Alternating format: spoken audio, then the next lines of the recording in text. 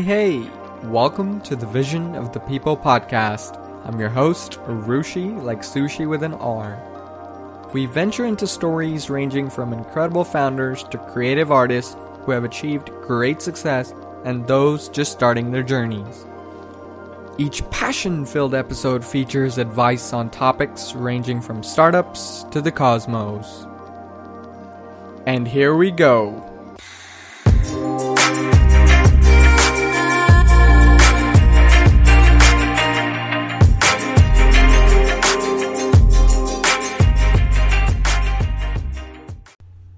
Alright, I'm here at the beautiful Thrive Market headquarters with someone very special here today, with an ambitious founder, Nick Green. Nick, thanks so much for being here.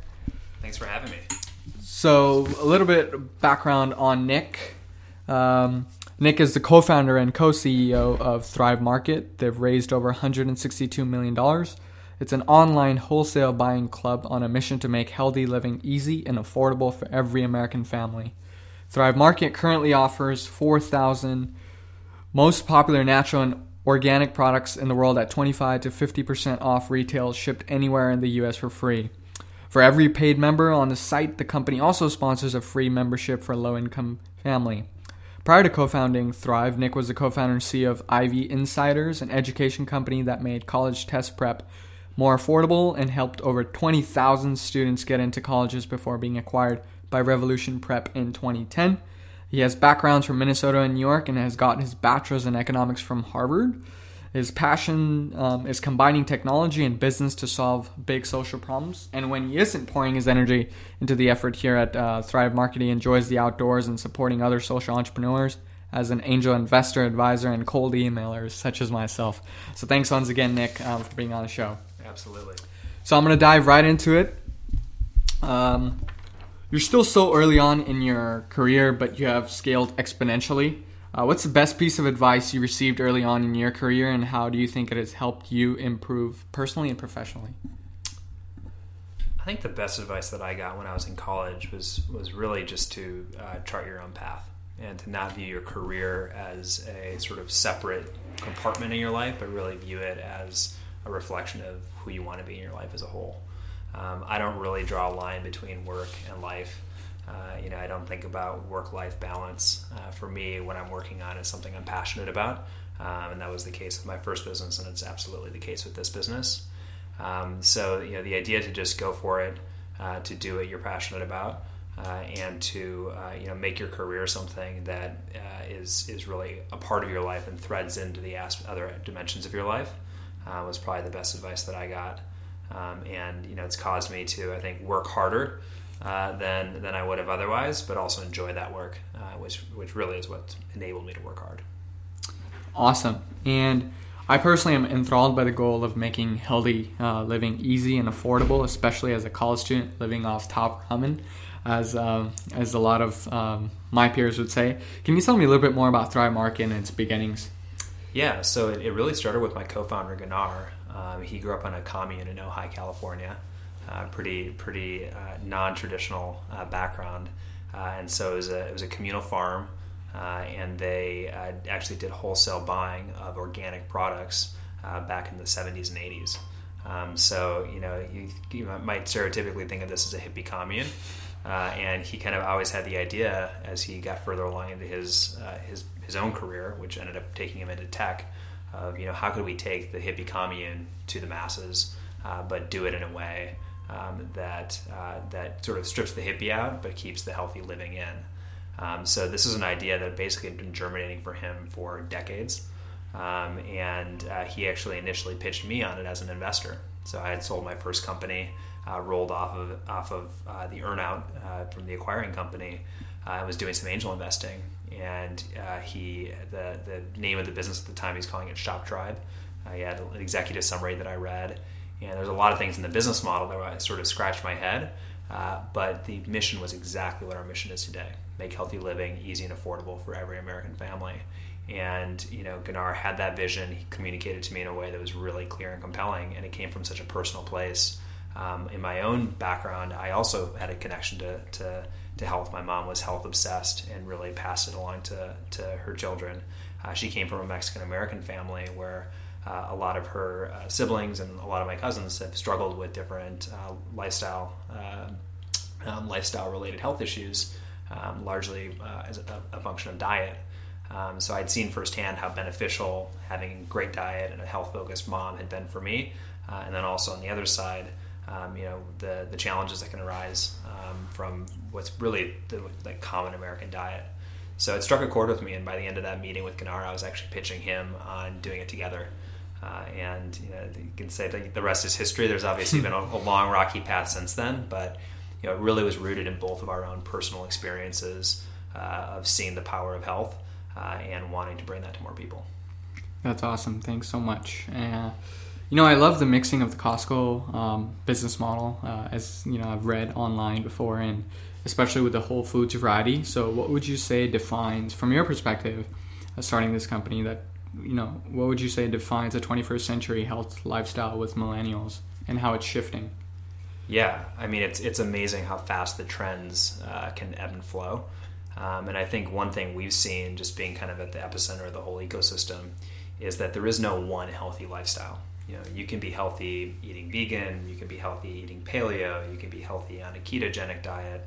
And what is important, there's a few sort of, I think, macro principles that should always apply to a healthy lifestyle, and basically gets down to eating real food, food that's as simple as possible, food that's not loaded with chemicals and preservatives. And so, we really believe that that's the underpinning of any good diet. And so, we look to have those standards and really push those standards out into the world while supporting that there's going to be different healthy lifestyles that work for different people. We also feel that healthy, even within paleo or ketogenic or one of these diets, healthy is not a binary, right? It's a progression of getting more and getting better, and we understand that a lot of people are starting from a place where it's really hard, where maybe for a lot of years or even decades they've been eating a certain way or exposed to certain types of products, and changing your tastes and your preferences, and in some cases you got family and culture and all these different variables that are keeping you in a particular set of habits. So one of the things we try to do at Thrive is really meet people where they are, right? Not be from a place of judgment, but come from a place of, wherever you are, you can take that next step and figure out what diet you want to pursue, what lifestyle you're interested in pursuing, and just take that step. And by lowering the barriers to those steps, whether that be by having a lower price point, shipping anywhere in the country, or doing education, we can really empower people to take their health into their own hands, feel positive about it. And once you get that ball rolling, it's the classic snowball effect where people can see the benefits to their health, and then keep going. Awesome. You have a great vision, you have an incredible team, and you have an impacting product. One of the things that really stuck out to me was I love that for every new member subscription, someone who can't afford it gets a year's worth of membership. Can you tell us how and why you came up with this wonderful strategy? Yeah, of course. So it really goes back to that mission that I articulated earlier. We want to make healthy living affordable to every American family. And the way that we do that, as you pointed out, is with this Costco-like membership model. So by charging a membership, we're able to actually pass on all the savings we get buying direct from brands to our members. We don't need to take margin because we're getting our margin from the membership. So all the profit that we'll drive in the future will come off membership. And then for our typical paying member, that $60 gets them access to everything, basically at or below the price of conventional equivalents. Now that works for a lot of Americans because they can pay the $60, and as long as the food or products on the site are priced at or below conventional equivalents, that really makes the organic and healthy options more accessible. But there's a lot of Americans for whom that still doesn't quite get them to the point of access. There's tens of millions of Americans right now that are on food stamps. These are people that can't afford even conventional grocery prices.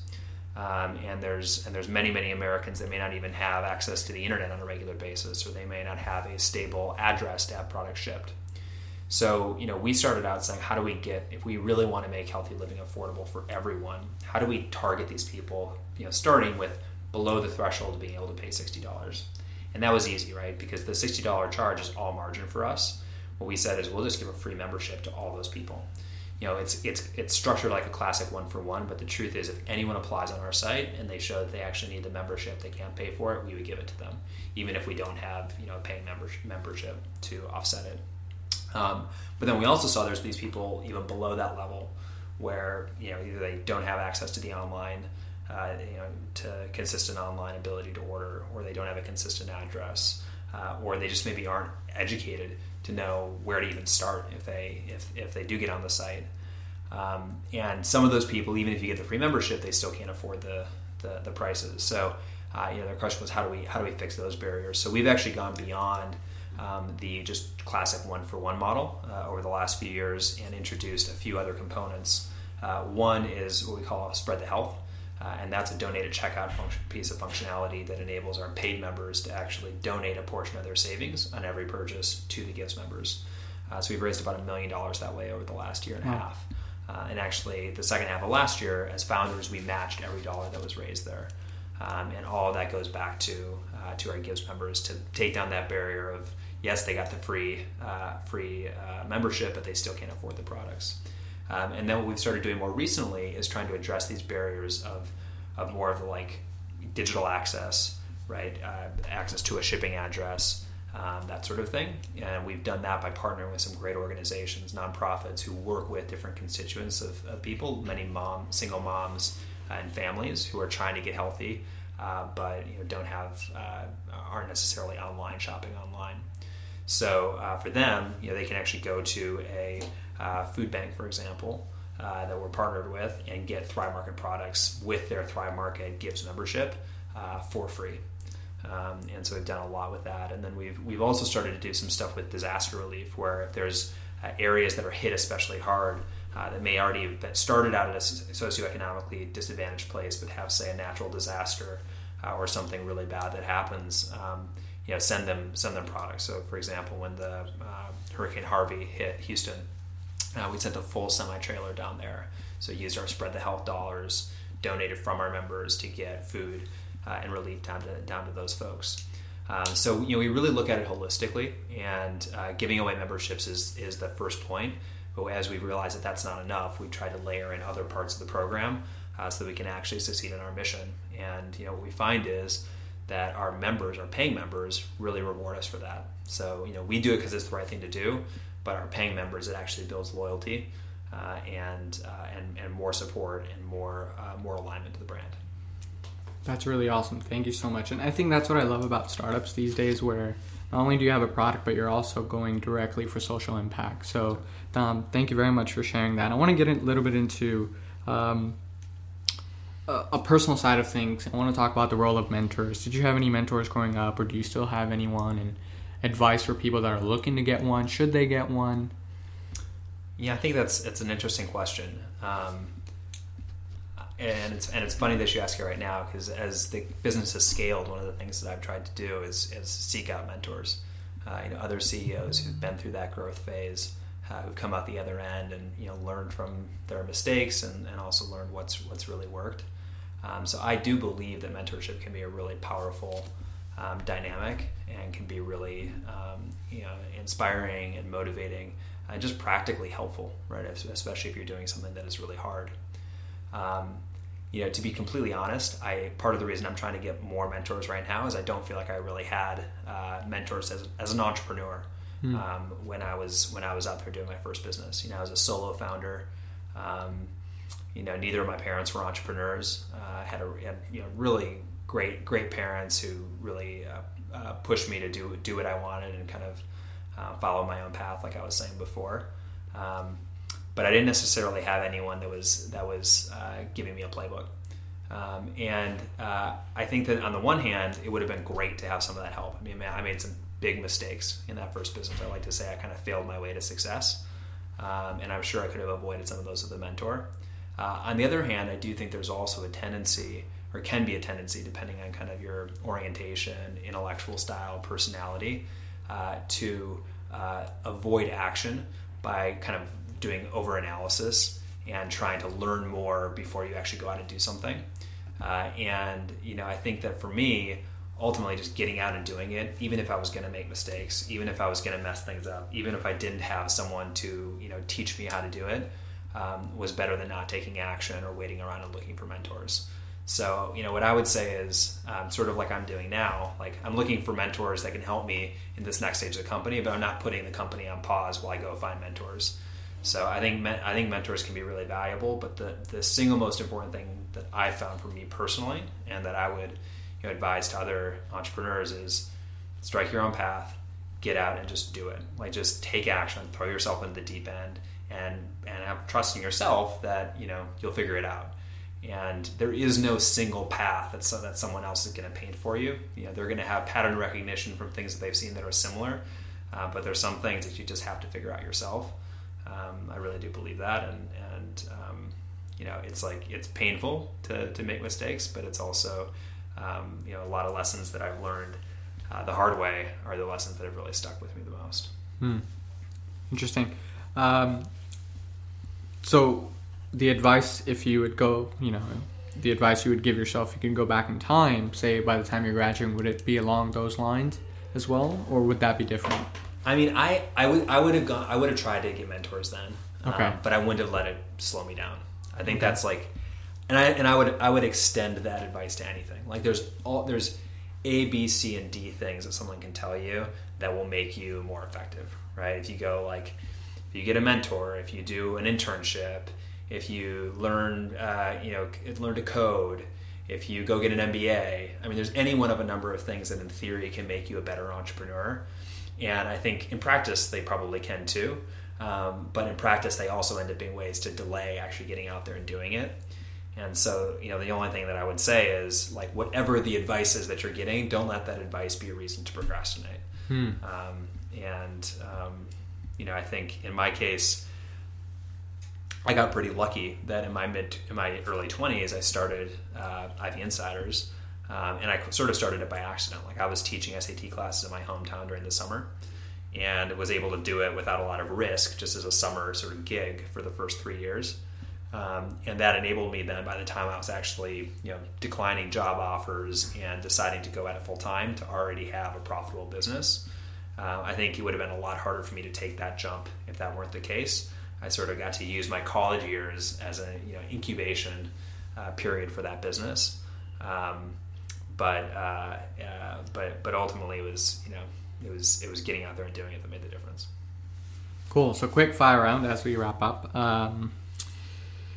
Favorite food you recommend? Favorite food I recommend. The snack that I like the most is actually a product that we have on Thrive. It's a nut, or a seed rather. It's called a Sacha Inchi seed. It's really high protein, kind of bizarre tasting, but I just love munching on them.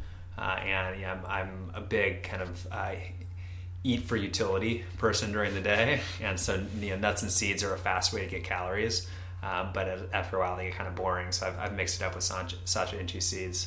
Another product I'm really liking these days is mushroom-based teas. So with reishi and chaga.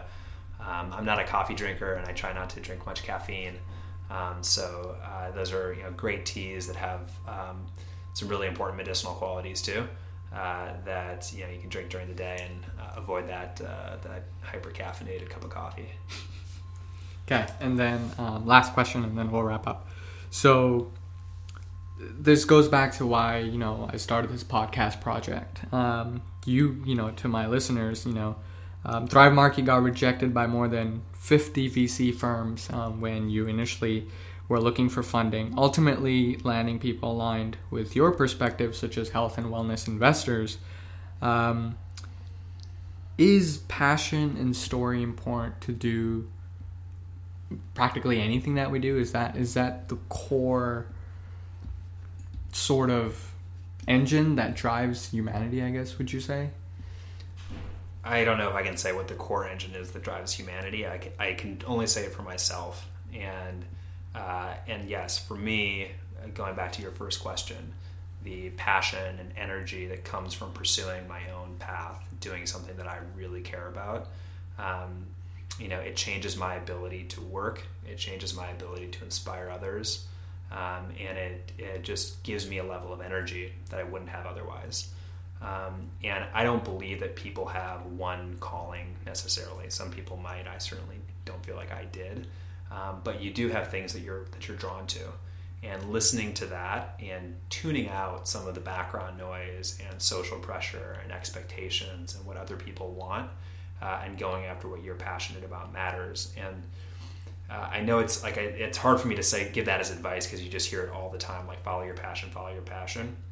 But I do think that, and I don't think there's, like I said, I don't think there's a magic calling or a magic single passion that you have to discover. I think it's just finding something that you're drawn to, and then pushing for it, and more than anything, being willing to take action on it. Right? I think that's another theme that I've mentioned here in a few of the answers. That there's all sorts of ways that you can convince yourself not to do something, and ultimately, being an entrepreneur is about getting out there and failing. We got rejected by 50 VCs. Since then, we've raised $160 million. In my first business, like, I did everything wrong. I had no idea what I was doing. Despite having an economics degree from Harvard, I can tell you, like, econometrics doesn't help you at all to be a better entrepreneur. There's nothing you're going to learn in the classroom, frankly, that's going to help you be a better entrepreneur. And, a big part of it is like having enough passion and commitment for what you're doing to face those failures and hit them over and over again, but keep going. And I think the passion also for me, it's kept me going when there's failures, because I see that end goal and destination. It also, though, if it's something that you actually enjoy doing in the process, can keep you going, even if you don't feel like you're getting close to your destination. And the truth is, there's sometimes as an entrepreneur where you don't, right? Where you're saying, I'm getting rejected. It wasn't like it was like each rejection seemed to be bringing us closer to getting funded. In retrospect, it looks that way. I was like, oh, we hit the 50th rejection, and then all of a sudden the money started pouring in. That's not actually how it felt at all. But because I was working on something that I cared about, not only the end, but I was working with people that I enjoyed. I was solving a problem that I found interesting. I was sort of at a place where, like, even if it didn't work, like playing the game was fun. And if you can find a game where playing it, even if you end up, losing, you still will feel good about having played it. That's a good game to play. And that's, I think, a good litmus test for whether you found a passion that's really right for you. Awesome. Well, that does it here. Thanks so much. I think you gave some great advice, and I think the listeners will be more than happy to get some great advice from Nick Green himself. So, Nick, thanks once again. Really appreciate it. Awesome. Thanks again for having me. We really hope you enjoyed that. Thank you for joining us on this journey. Please like us on Facebook at Vision of the People Podcast, and do give your thoughts to me at Lil Rushi Shah on Twitter on who I should have next on the show. If you found this insightful or interesting, share it with someone that could find this helpful. As Mahatma Gandhi once said, you must be the change you wish to see in the world. Till next time, keep striving.